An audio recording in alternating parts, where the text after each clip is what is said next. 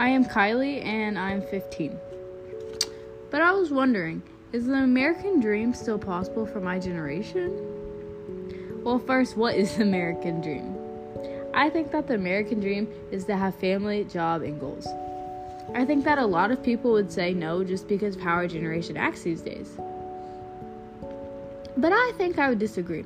A lot of people have real goals for their future.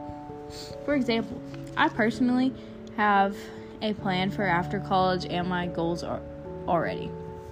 Yes, I can always change them, and that is what I think makes the American dream achievable. Thank you for listening. I hope that this podcast could change perspective or consideration about the American dream.